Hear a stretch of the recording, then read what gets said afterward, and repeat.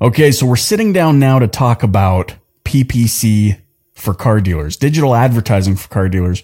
And I know we've had individuals on in the past, but this is going to be an extremely, I think, different spin, because we're gonna really dig into some of the unique facets of PPC and advertising your dealership that perhaps you haven't even thought about before. And no person better to join me on the show to talk about this than Mark Irvine from WordStream. He's the senior data scientist there. Mark, thanks for joining me on the show today. Thanks for having me. So excited.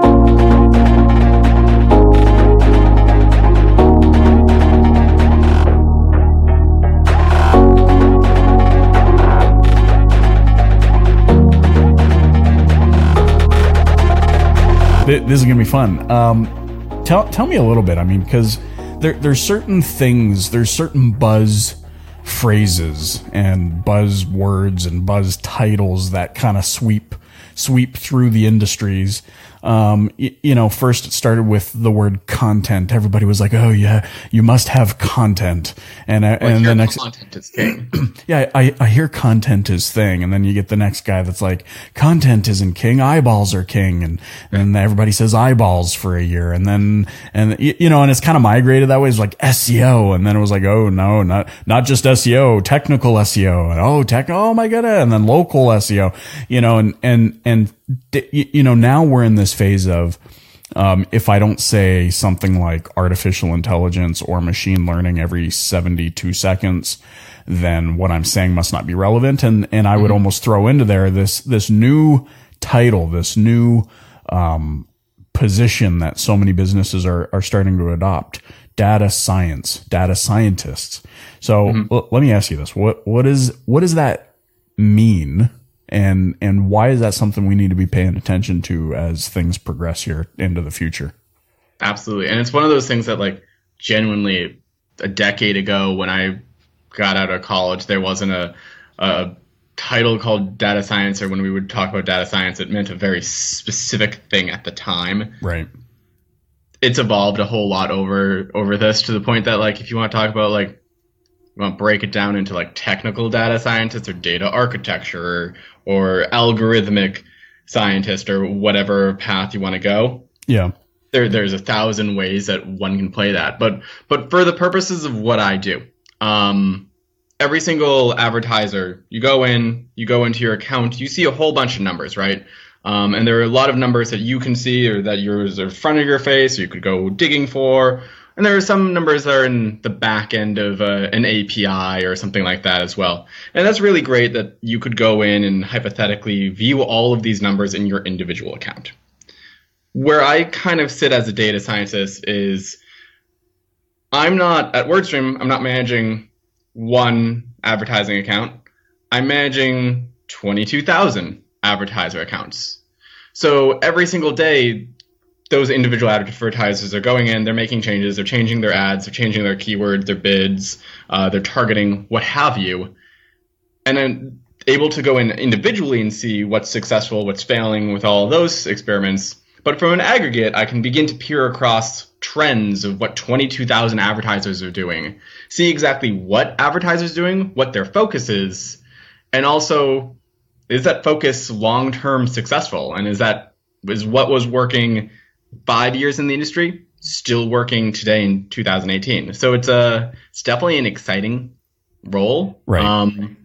It gives me a lot of perspective on a larger view that you can't really see outside of, like, working at Google or Facebook or another one of these large platforms, Yeah. Well, because you're able to kind of see cross-platform, aren't you?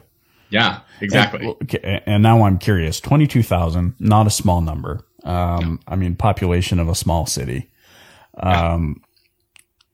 What percentage of those would you say, and just kind of spitballing, what percentage of those would you say are actually just knocking it out of the park, and which ones are just kind of floating by? Sure. I would say that, like, within any random sample of our clients, like 15% are doing things that I wouldn't have expected a year ago. But then, probably that bottom 20% struggle. They're sitting around. They're not active in their accounts. I see that they're not active in their accounts, and then what happens when you're not active is you get the same results that you got yesterday. They're kind of just set and forget. Yeah, if you don't change anything today, you're not going to expect anything better tomorrow. And that's the big frustration when you start talking about WordStream, of course, being a platform for helping people manage their accounts. Mm-hmm. Well, we're failing as a platform often if people aren't going in and doing anything in their accounts. Right. So we try and think of like strategic ways to intervene, or what do we do on behalf of their advertiser and say, hey, we changed this for you. Are you okay with that? Mm-hmm. Rather than having them do it for themselves. Right. And so you said, and I'm intrigued. So there's this other percentage you had just mentioned that their accounts are doing things now that you totally didn't expect a year ago. Is that in part to things that they've tweaked, or is that adapted? Did the trends of the market change? What contributes to something like that? Yeah, I think that a lot of times advertisers, once they get over, like they hit an aha moment, mm-hmm. and then once they get over that initial hump, they take it and they run with it.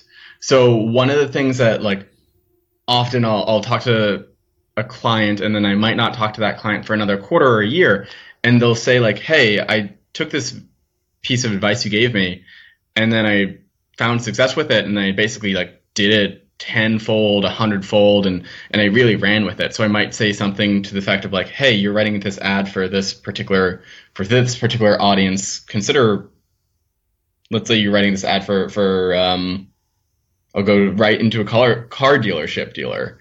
You might be writing this ad assuming that they know what they want, or assuming that they want financing, but what they might want is, you might want to write a different ad for a parent, and thinking of like what parents are looking for when they're buying a car versus a not parent, mm-hmm. and writing a slightly different ad, targeting your ad slightly differently for them, and going with it. And then like they'll come back a couple of years, or they'll come back a month or 2 months later, or a year later, and they'll say like, hey, I did that really successful. And they started writing different ads for men and women. I did different ads for different geos and different incomes. And from there, like people take that small little push, take that aha moment, scale it out, and then like the things that they're doing are honestly way smarter than what I came up with originally.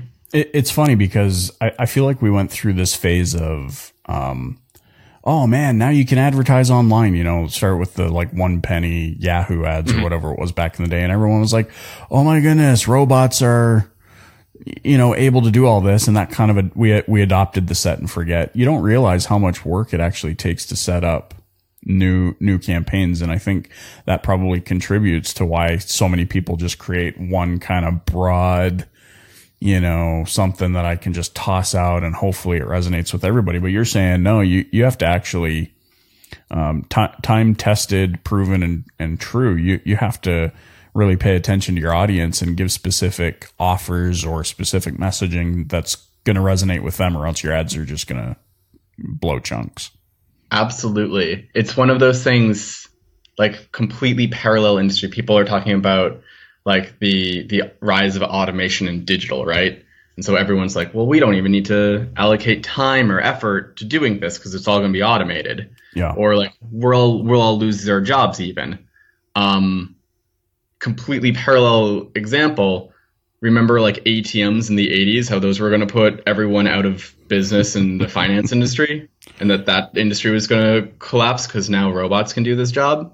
Yeah, well, that, and you remember how just like a year ago, everyone was like, I'm so mad at McDonald's because like they're putting those like, these are my bad impressions of people that complain. Apparently I have a certain persona for negative people, but they were, they're like, hey, I'm gonna, those robots where you can order now and they take your order and blah, blah, blah, blah. Well, those are widespread now, and I'm seeing still as many employees inside of a Walmart than I've ever seen.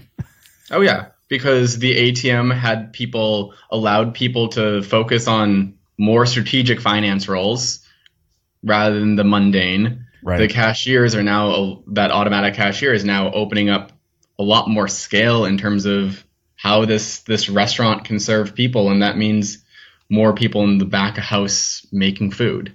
Same kind of idea with as digital advertising becomes more automated, Maybe I don't have to go in and spend my days writing keywords or writing out individual ads every single day. But that strategic bit of how I service my customer or how I service that prospective customer actually becomes increasingly important because robots can't do that. Yeah. Well, and you know what? This brings up a good point, because I feel like one thing that we need to be aware of is the tool will never do it all for you. No. The tool is never going to do anything. And so when you're vetting a new tool or you're vetting a new company, you need to be cautious of, hey, like, I know they're positioning this to make it sound like it's going to solve all of my problems. But the reality of it is it's going to solve a couple of problems, and it's my job, the one that's investigating, to determine whether or not, like, or which of the problems it's going to solve, and not buy into the jibber jabber of, you know, all of the fluff that they might be adding in their sales pitch or in their marketing pitch to get me to fall in love with that product. Mm-hmm. And just understand, hey, like you said, hey, you know, something like WordStream. It's like, hey, you know what? Sorry, guys, WordStream is not going to make breakfast for you in the morning. So stop expecting it to, but it's going to allow you to do certain things. And those things are then, to your point, are going to allow you to focus your time, energy, and talents on where they're truly valuable so that you can scale out. Exactly. Beautiful. I should have you sell this. This is, hey, you're the one doing that. I'm just recapping my understanding of what you're saying. So no, no, definitely not. Well, because you know what? That's kind of a widespread challenge, right? I mean, my company, I operate an agency, and every day when we're hopping on calls with new prospective clients, it's usually on the back of them being war torn and tattered with some other provider or agency or vendor or whatever you want to call it, who's promised, and listeners of the show for a while hear me say this all the time, promised to lasso the sun, the moon, and the stars for them. Of course. And realize, holy crap, you know, we had one recently that said something along the lines of, well, this was actually hilarious because they left my company to go work with another, and we were sad about that because we really try and build relationships of trust with our partners. They went for 3 months and then came back, and I said, you know, if you don't mind me asking, what's going on? And the report back to me was, we thought we were buying a Tundra, but we ended up getting a Corolla instead. And so I think, you know, it's incumbent upon that individual, whoever's vetting a new company, a new tool, a new whatever it is, they need to understand what role it plays. If they're going to, you know, play in the sphere of you know, marketing automation or ads automation, they need to actually truly understand how that fits into their ecosystem and not how they can fit into the ecosystem of the product. Yeah, exactly. That, like, at the end of the day, even if I create the perfect paid search workflow tool, mm-hmm. It doesn't mean anything if, like, I'm not the one who understands your business, and your business is different than other businesses that are similar to yours. So even as we begin, like, if you want to start talking data science, like, if I were to create an algorithm for what a perfect car dealership account looks like, mm-hmm. Well, your car dealership might only have certain makes, certain models. It has different inventories than others and different price points, different sensitivities in your particular location than other people. And the way that you sell customers that come onto your lot is so different than the way that other people might sell customers that come onto their lot. And those are insights that I'm not going to be able to get just from a digital overview alone. Mm. So it's really important. Definitely have trust, get trust from those subject matter experts, be they marketing, be they sales, be they whatever. But at the end of the day, it's your neck that's on the line for to close this deal, and you're going to understand your business way better. So definitely work. I'm all about empowering that individual to own their account or to own their particular stake in the business as much as they can. Do you find, I mean, in the variety of industries that you are able to see into, tell me, I mean, when it comes to automotive, when it comes to this concept of retail selling of vehicles, whether it's cars or motorcycles or RVs, there's this concept where it's like, okay, well, what's your objective? What do you want to do here? I want to sell more. Yeah, but I mean, like, what, you know, and it's always kind of that macro high level, like, no, the only thing I care about is sell more. Do you feel like, does that contribute to perhaps failure when doing things like PPC? Because it's like, I'm only going for the macro, you know, sure. and I'm not paying attention to all of the steps that it takes to actually get to that final event. And I think that's exactly the big thing, particularly when we'll segue into this conversation about paid search now. You're advertising for a car dealership. You really can, like, if you go to Google, if you go to Bing, Facebook, an agency, wherever you go, they'll let you put your ads as high as the sun, moon, and stars. Mm-hmm. So if you want to be at the very top of the SERP or show an ad anytime someone searches for new cars, used cars, there's no one that's going to stop you from doing that. And quite frankly, as long as your money is green, we'll allow you to chase the stars there. A lot of agencies will all too happily take that, and you'll get traffic to your site. You'll spend money. Does that become sales? Maybe, maybe not. But for most of us don't have the budget, can't play in that car gurus, right. Cars.com kind of space. Right. So as we begin to talk about like a dealership and a local dealership, sure, I hope that you've got a medium-sized budget, but a lot of us might be looking at a couple of $1,000s a month to play around with on Google, on Bing, on Facebook, wherever that is. So a lot of this becomes a little bit more strategic in terms of, I can't necessarily get you everything, but I can get you the best for your buck.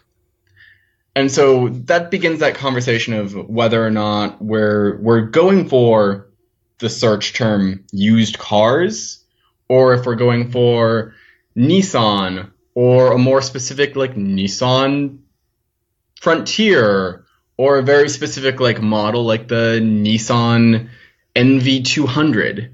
Right. That although those are still each one particular search, those latter searches, someone who's searching for a Nissan NV200, well, they've likely gone out, they've done research, they've seen ads.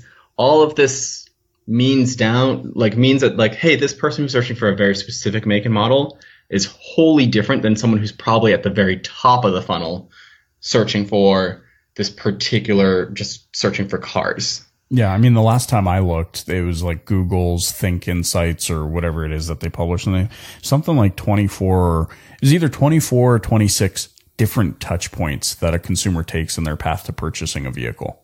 Exactly. And we're always going for, nope, Facebook to website to why aren't they filling out the lead submission form? Right. And so I think that that's like the hugest point from like a dealership model is, the last time that I bought a car, it took me about 6 months to buy that car. Mm. And over that time, I looked at so many different points along the way. I'm also, part of that is I'm recently married. Mm-hmm. And so I've learned the fact that I could never possibly make my own decisions ever again. So yeah, congratulations and welcome to the club. Thank you. But that's so many of us, and that's so many of your customers. That like even if I'm searching for the exact thing that I want, I know I want it, I know I have the money for it. Yeah. I might not be prepared to do that today. Right. And so that might be, again, that second, that third, that 18th search that is the time that I'm ultimately looking to make that purchase. So rather than thinking about we used to have this big focus, like the number one certain thing people would ask me, particularly car dealerships, would be like, what keywords should I be bidding on? And in all honesty, most of us today know the keywords that we should be bidding on, right? Mm-hmm. At the end of the day, it's more about not the keywords. The keywords aren't the thing that's going to buy your car. It's the people. So how do we begin to re-engage with people who are searching for us? And so there are a lot of tactics, particularly in that example of someone who is making multiple searches for your car. They might be to your website several times. How do you re-engage those people who have been to your website in the past? And we can actually target those particular people with remarketing across the display network, across Facebook, or with remarketing lists for search ads, and serve someone who's been to our site twice, 3 times, purchased from us in the past, filled out a form from us in the past, someone who we have their email address for, whatever. We can serve them a different ad, or we could bid differently for them, or we could be on different keywords for them, knowing that someone who is now searching for financing for this after they filled out a form, well, now I can keep my brand particular at the very top of the page for this person who I know isn't just searching willy-nilly for a car, that they clearly have the intent and have intent with my brand. Yeah, makes total sense. So, okay, so on that, and it doesn't even necessarily have to be automotive. If you have an example in automotive, cool. If not, whatever. What are you seeing as, do you have any examples of, I guess, retargeting or messages that keep you in front of the customer that have really worked well? Because I feel like right now retargeting in automotive or trying to stay top of mind is cool. They pick up Pixel. Now they go to Google or they go to Facebook and they see that vehicle that they were looking at, following them around with no real certainty that that was the actual vehicle they were interested in. I mean, there's been plenty of times. Amazon's a perfect example. Right. I was on Amazon the other night, curious about how they're, I have a buddy that's like, yeah, we buy all of our toilet paper and all of our baby diapers and blah, blah, blah, all this kind of stuff. And I was like, oh man, I'm going to go see what they actually have on there just out of curiosity. Well, for crying out loud, now I got diapers following me around on Facebook and all over the place. So right. How do you do this? Is there a more clever way of doing this or more creative way of doing this so that it's actually, like you said, re-engaging a customer? Yeah. I think that when people think of remarketing, they think of that specific example of, hey, I was looking at this, just looking, wasn't necessarily interested in browsing for it, and now I see it everywhere, and now I'm down on this type of ad, right? If done appreciably more subtly, remarketing is like a really powerful tool. And I'll share the secret sauce. The way that WordStream actually gets customers in is we get a lot of people to our site via SEO, via content, via however, and then we tag you accordingly. We do have those types of remarketing ads, but as you continuously come back to our site and you start searching for, then you go to Google and you search for AdWords help or for paid search help. Well, now as you're actually searching for that product, that's when we give you an ad closer towards the top of the page. So whereas we would typically advertise on those keywords for that audience of people who have been to our site, now we bid up appreciably higher. And we also cater our messages a little bit more differently to them. So we're particularly in the B2B space, as you might imagine, but someone who is searching, at their desktop 3 o'clock on a Wednesday, we're going to tell you about like all the great money you could be saving, right? About how if you used our tool, you'd save all this money in your paid search.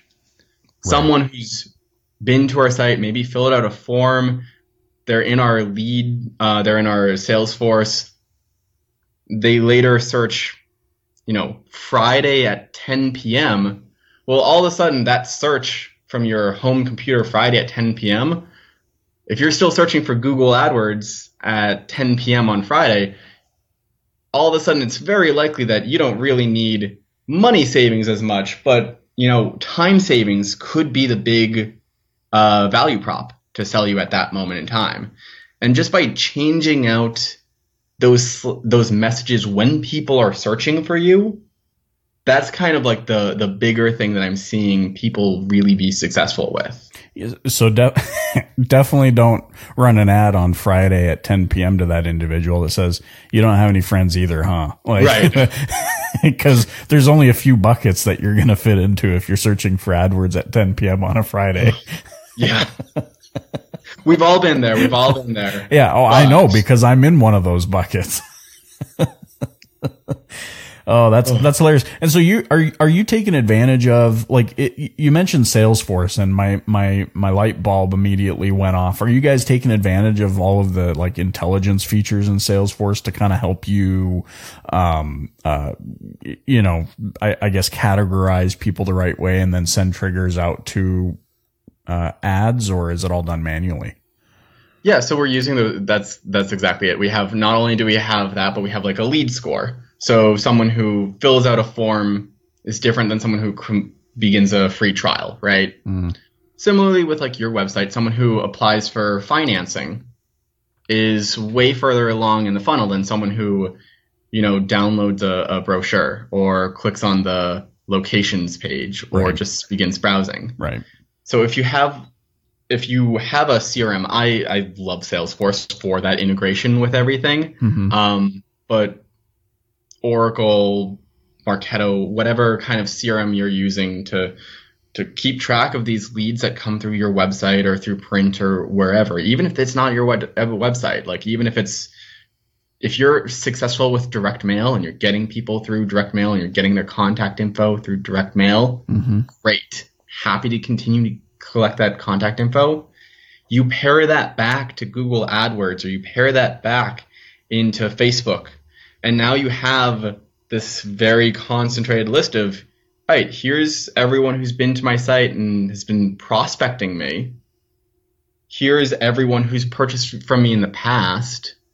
Here's some leads that are cold, lost leads. Maybe I still keep them around in case they begin searching for another car later on. Mm-hmm. But like, you now have these separate lists effectively that you can change around your digital messages for. So someone who has purchased from you in the past, well, it's really easy to keep those loyal customers loyal, so long as when they start searching for you again, you're there at the top of the SERP. Mm. How big is the because this is something, right? Most dealerships, the dynamic there, they're going to have, maybe if they're lucky, one or two individuals in store who are focused on the marketing. Looking at your organization as kind of an example of someone that can do a lot of inbound and then, turn that into different, you've got your inbound funnels and then you turn that into different types of remarketing or re-engaging, ad campaigns. How many people are devoted to the marketing of WordStream? That's, you don't have to say the exact number, but no. I'm literally trying to think. I will say that for certain, we have one person managing all of our paid media. And then we've got like a handful of people out there doing more of that nurture stuff. So if you talk about like webinars and email outreach, all of that stuff. Also, when you have 22,000 customers, you have a customer marketing team. Yeah, right. So that you can engage your existing customers. So all said and done, I want to say that that's probably close to like 7 or 8 people. Okay, so the reason I ask, right, is because one person, cool, but when you have 7 or 8 people that are coming together to learn how to that are learning from each other, like, hey, I did a webinar and here was the feedback. Oh, cool. Somebody else takes that and says, cool, we can come up with that, or maybe we can write a blog post that's gonna fill in the blanks, and then do you guys advertise your blog posts? Like, do you do any of that kind of stuff? We will occasionally. That we will have like a content push. So we have like a content marketer, and then like if something is particularly attractive to people, we'll push it out a little bit wider. So if we have we see that people who view this page if we had a page about like best car dealership tips, right? Right. We might take that page, see the fact like, hey, people who read this then come back and they begin a trial, they become customers. Let's see if we can get this in the hands of more car dealership owners, Right. Yeah. I mean, and the reason I ask, right, is I'm trying to kind of shape some perspective for those listening, because I feel like, there's too much of this idea that you just flip the switch on and away you go. But I mean, you guys have spent what sounds like a good amount of time theorizing and coming up with your thesis and testing and eventually finding this process that you now follow that seems to be working extremely well. And I think, just too often we get impatient. Anything digital and we're like, oh, I'm impatient. Right. No, exactly. You guys are spending a ton of time on this stuff. It's a big focus for you guys. But like, I think one of the big things is that even like, if you're sitting down and you're trying to do digital 40 hours a week, you're going to get burnt down in those kind of semantic details, right? Right. That you're going to have to like, well, this keyword versus this keyword and like, no. Yeah. What I think a lot of small businesses actually exceed on and where they can outperform a lot of these bigger marketing departments is that they do at some point in their day stop doing marketing and they go talk to people who are not marketers. Mm. And you can now have this perspective on, well, what is, like in marketing, we call those like who we're reaching as like personas. And in life, you call those people, right? So you can go back and you can have this conversation of like, hey, I just got off the phone with Janelle and she's a great customer and here was how she found us. Here's the struggles she had in the marketplace and how she found us and why she chose us. And that might not be something that you've seen previously. I have a client, they sell shampoo, right? Mm-hmm. And so when you talk about like what that persona is, like you talk about every shampoo ad you've ever seen online, and it's this woman in the shower and she's head back in the shower living her best life, right? We go in, we actually look at some data in Google Analytics, and like this is me as a guy who is not that person. We go on their website, we see the fact that that most of the people who are buying this shampoo are women, but 15% of their sales came from men. Men took 3 times as long to buy the shampoo, but when they did, they bought like twice as much of it. Yeah. And so a lot of that was like men buying shampoo for their girlfriends or their wives, and so they make a bigger purchase when they make that purchase, but all of a sudden like that's a different audience that thinking about that persona you miss.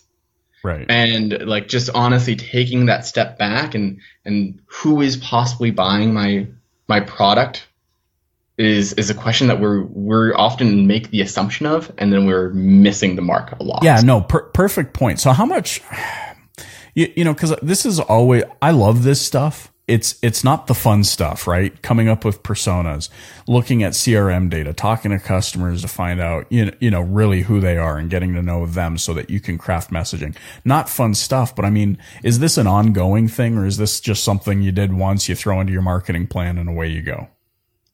It's definitely an ongoing thing. Love it or hate it. But I think that one of the big things is that people are going to, what I love to do is I love talking to the business owner or like that C-suite executive and asking them for that persona and seeing exactly how that person, that head of the business would describe their persona, and then go back, take their insight, listen to them, but then go back and try and challenge it. Like test that theory. Like go in and see in your CRM, well, if you're describing your entire audience as, let's say we'll take minivans. We think of minivans as like just this like mom vehicle, right? The Bradley assault vehicle is what that is. Yeah, exactly. But so if we're thinking that like only like soccer moms are out there buying minivans, can we go back and like look at our CRM data, look at our sales data, look at our digital data via Google Analytics, and do we see the fact that it's only women of a certain age who are moms in the suburbs buying this? Or is there this separate persona that's out there buying this as a alternative to buying like a cargo van or something like that? You know what? That brings up an excellent point, because I have a brother-in-law in the trades. He's a painter. He does like commercial painting and house painting and all this kind of residential and all that kind of stuff. He drives minivans. Right, exactly. And that like secretly within the minivan market, there's this B2B or this like small entrepreneur B2B focus on the Yeah. minivan because Huh. it's that same car that you own for both of those. Interesting. Yeah, I mean, and it is kind of that perfect hybrid, and you really never think of that. You don't think of, hey, you know what? I'm a solopreneur. I'm a sole proprietor. I got a painting business, or I'm the casual handyman or whatever it is, and I've got a few contracts, and I don't necessarily need the cargo van, and I don't necessarily need, or perhaps maybe can afford the decked out F-150 to look cool in, but I need something that's economical, and I need something that's got space. Boom, fold the seats down, and away you go, and you're getting something for $25,000 less than what you'd be spending if you had to get a truck. Exactly. And now you're saving that insurance and all of this stuff because you're still in that small market for a personal vehicle, but you also have different intentions for why you're buying a minivan that isn't specifically because I have kids. It's this, I'm using this to make money. Great point, because for me as a salesperson, I'd rather close 80% of a smaller market Oh yeah. than 2.4% of. Yeah, and that's the kind of those are those specific aha moments for people that like you introduce that small market of whether or not that's minivans for that audience, or whether or not that's, hey, no one else in the space is particularly advertising a particular maker model. I'll again drop the Nissan NV200. Like, it's a very specific thing, and you're not going to get thousands of people to your lot jazzed about this particular utility vehicle. But those people who are out there searching for it, well, they're likely specifically searching for it, right? Totally. And if you own that, maybe you don't sell as many like mid-sized cars that month, but if you sell a bunch of it's like utility vans. I'm not cutting that out. Oh, right. I mean, we can edit everything in post, right? No, I'm keeping. Yeah, well, and it's a good point. And undoubtedly there's somebody's listening that's like, aha, Cirillo's an idiot. He just said he'd rather sell 80% of a smaller market than 2.5% of the masses. And they think, yeah, but 2.5% on the masses could be potentially a bigger number. And where I'm going with that is, yeah, but you're not going to get as many referrals, and awareness is definitely not as heightened as it is in those smaller niches, right? Like the niche of, painters who are all working these jobs, and they see each other and they're like, oh man, he just got a new van. Like the awareness is heightened, and then they start looking into it, and then the next person starts looking into it, and on and on and on and on. You know, and you become the guy. All of a sudden you have painters on your lot looking at product, and now you don't have an empty lot. Yeah, and now that suddenly becomes this larger appeal to a mass market, that you don't need to pay thousands or hundreds of thousands of dollars to show up and compete with cars.com, but you just need to own some kind of market and be sustainable in this online offline world. Yeah, the overall message for me, as I listen to you and as we have this conversation, is you got to start at the beginning. You can't make it to the end unless you start at the beginning. Yeah. And so many people, when it comes to digital ads, they're wanting to start at the end result, and they're spending, like, it's crazy to me. There's dealers spending $15K a month to buy leads. Like, it's just, some of them are spending more than that. Some of the bigger dealer groups, I mean, $60, $70, $100,000 a month buying leads, when, for fraction of that, they could be driving in the right audience and understanding that funnel. And so I'm a huge advocate for taking the time. But this brings me to my next and perhaps final question here. I've got LinkedIn up on a screen in front of me right now. And it doesn't have to be LinkedIn. It could be Google. It could be whatever. And I see the irony of this, a local GMC dealer advertising the OEM, the manufacturer ad. My philosophy on this is, okay, the OEMs have spent millions of dollars on marketing. They're spending millions of dollars to push this out nationwide.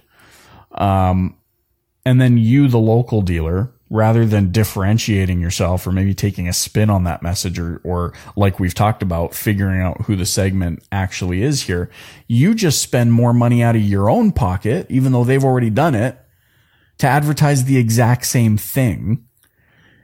Yes or no? Yeah, sorry, absolutely not. I've seen that. I still don't fully understand it because it's one of those things like people are going to be exposed to car ads anywhere. Like I recently just bought a car. I didn't have a car for a period of time. I still saw a bunch of car ads, and it honestly gets tiring. Yeah. That is not the thing that we are all asking for. And the service you provide isn't necessarily a car. It's connecting people to that car. So let the OEMs do that heavy lifting of telling me for why I should buy a Juke or why I should buy whatever. But where you can really benefit from is by positioning yourselves immediately after that OEM. That if you know that, those OEMs are going to go out, they're going to release their 2019 line, position yourselves. You can advertise. You can on YouTube. You can advertise immediately on their channels, so that someone who is searching for 2019 line make models, you can begin to advertise your dealership as a provider of those makes and models. Mm. And now these people who are actively out there searching for it, you can already piggyback off of this very expensive marketing campaign hope most of us aren't going to compete with. Right. And we can just come in here with our very honest ads that come through and say, hey, you're looking for this, we got them on stock, here's some financing, or set up an appointment today, or whatever call to action you want to put there. And now you can hit them. You can just piggyback off that existing marketing that these OEMs are putting out there. Yeah, brilliant. So don't do exactly what they're doing. Take some sort of local spin, and even what you just said there, huge thing, right? Because obviously people are going to go to a car dealer website. They want to see what's in stock. So promoting the fact that what they saw on television, that new Silverado, that new Sierra, that new F-150, whatever it is, mm-hmm. Promoting the fact that, hey, yes, we have these in stock right now. We have 15 of these in stock right now.